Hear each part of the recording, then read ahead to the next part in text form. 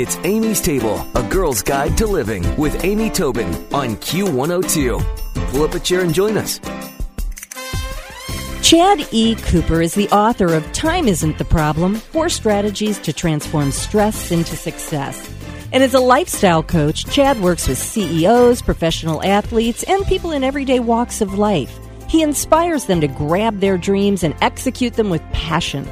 Chad teaches people to move out of a life of fear, boredom, frustration, and exhaustion and live a life where dreams become a legendary lifestyle and where time can serve them.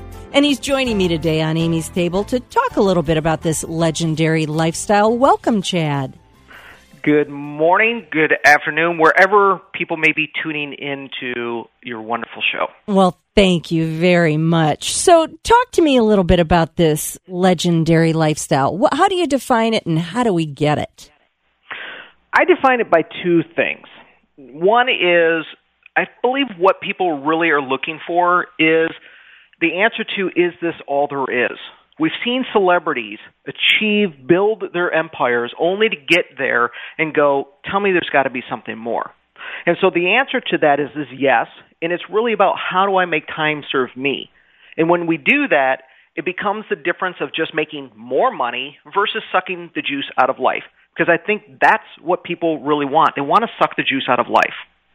So do you think that that's the big disconnect where people do feel the fear and the boredom and the frustration and the exhaustion that you talk about, is that they're chasing money rather than purpose? I believe people are looking for balance. And we have been sold this promise that if once you achieve money, once you have the right house, once you have the right job title and the right car and the right number of children and the right number of everything, then suddenly you'll arrive, suddenly you'll have balance, and you'll have freedom. But we've seen Robin Williams, Philip Seymour Hoffman end it tragically. We've seen 5-time champion, world Super Bowl champion Tom Brady, after he won the 4th Super Bowl, he said, I'm the guy that's got 4 Super Bowl rings. Tell me there's got to be something more. So how did he win the 5th? So you've had the extraordinary privilege of working with billionaires, professional athletes, champions in their industry. And I believe what we want is to find balance, to be able to look for that every day, probably unrealistic, but by week, we can find out what are the things that charge our batteries. And it's not about changing exactly what you're doing, but the meaning in finding purpose in the things that we pursue. So for Tom Brady, it's not about not doing football. It's about finding meaning in that. And as he won the 5th Super Bowl, how does he charge his batteries in the process? So what do you attribute that to? How did he win the 5th? How does he recharge his batteries? Well, it's about cracking the formula. He understood it's not about just getting another ring, but they came back from a deficit that no other team in the Super Bowl has ever overcome. And it comes down to knowing what your purpose is. His purpose is, as a warrior and as a competitor, he was in his element saying, we are down. The odds don't look good. Nobody's done this. And that's where he stepped up and said, the meaning that I'm going to give to this is to come in, rally his team, and say, we can do the impossible. And so it's really about saying the vehicle didn't change. He still went into the second half playing football. But the meaning that they gave it, they found purpose. They reconnected to the emotions that they had probably when they were kids. So I believe when people are doing things, they don't want a job. They don't want a career. They want to serve their calling. And how we get from ordinary to extraordinary is by making sure that the meaning is tied to our purpose. And most people are looking for their purpose. And this book, in my system, shows you how to lead your life with purpose.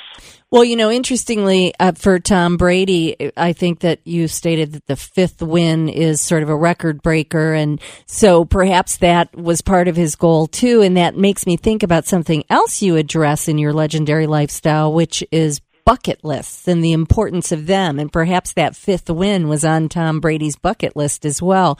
Talk to me a little bit about your thoughts about bucket lists. So I don't subscribe to to-do list.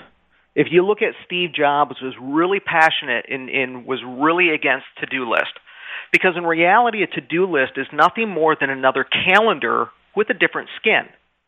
So we have 168 hours a week. That's 1 week worth of time.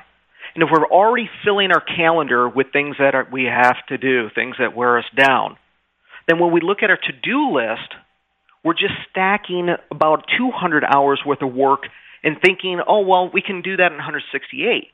And you'll never get that done. So the alternative to that is to be able to say you just have a capture list. And the capture list gets moved into your calendar every week. And the things that you can't say, well, here's the date that I'm actually going to commit to. If you can look at it and say, hey, I want to drive a Formula One car, or I want to go do a practice football with Tom Brady, but you can't commit to when that's going to be, then we put it into our bucket list.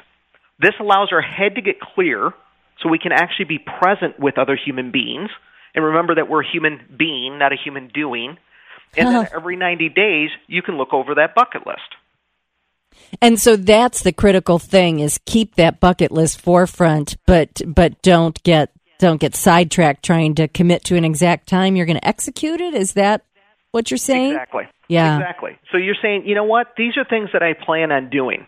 Now, I've actually submitted to the Guinness World Record of the most popular bucket list items achieved. And I did that. It was over 900 items by the age of 35. Wow. And how that began was by just having this list, saying, hey, I want to drive a Formula One car. I want to travel the world. I want to go to Australia. I want to do missionary work, all kinds of things. So this is the place where we get to dream again. Because we grew up and it's like, you know, I think I can be an executive. And usually somebody close to us tells us, give me a break. Get realistic. You barely got a college education. And so we get people that love us trying to protect us and destroy our dreams in the process. So our bucket list allows us to dream again. And then we can just pluck one at a time and put it into our calendar and say, okay, I want to go do this exotic trip. Let me just start with airfare or location. Let's take a look at the dates. And we can slowly move towards that. And pretty soon, you start filling up your calendar with things that actually have meaning again. Right, and there's that purpose you were talking about. Well, one statement that you make that I think is very interesting is you talk about being the cause of your future. So 97% of the world lives in the effect of other people's decisions. And we use that as an excuse to defend, deflect, or hold our stories to be true. And so most of us sit back and say, well, the IRS tells me I have to pay this amount, so I guess I just have to pay it. Or, well, you know, my boss tells me I have to work on the weekend.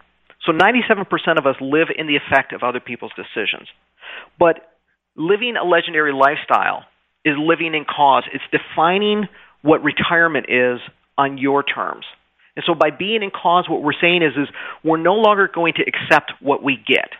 If I said, Amy, I'm going to give you a raise and it's $5. Most people would be like, okay, I'll just accept that.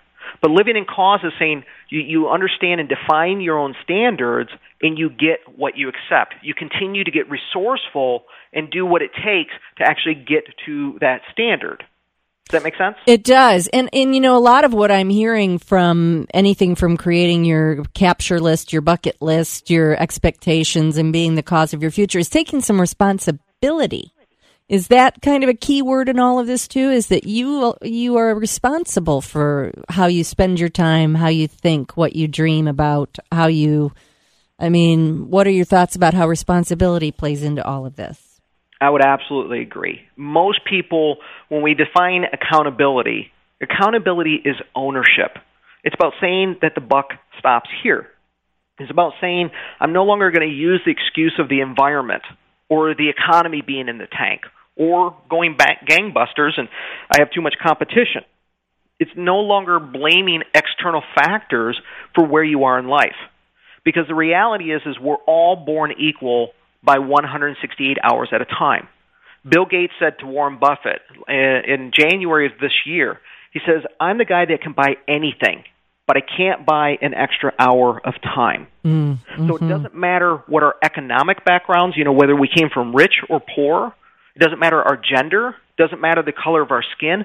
All that matters is how you utilize and master that 168 hours.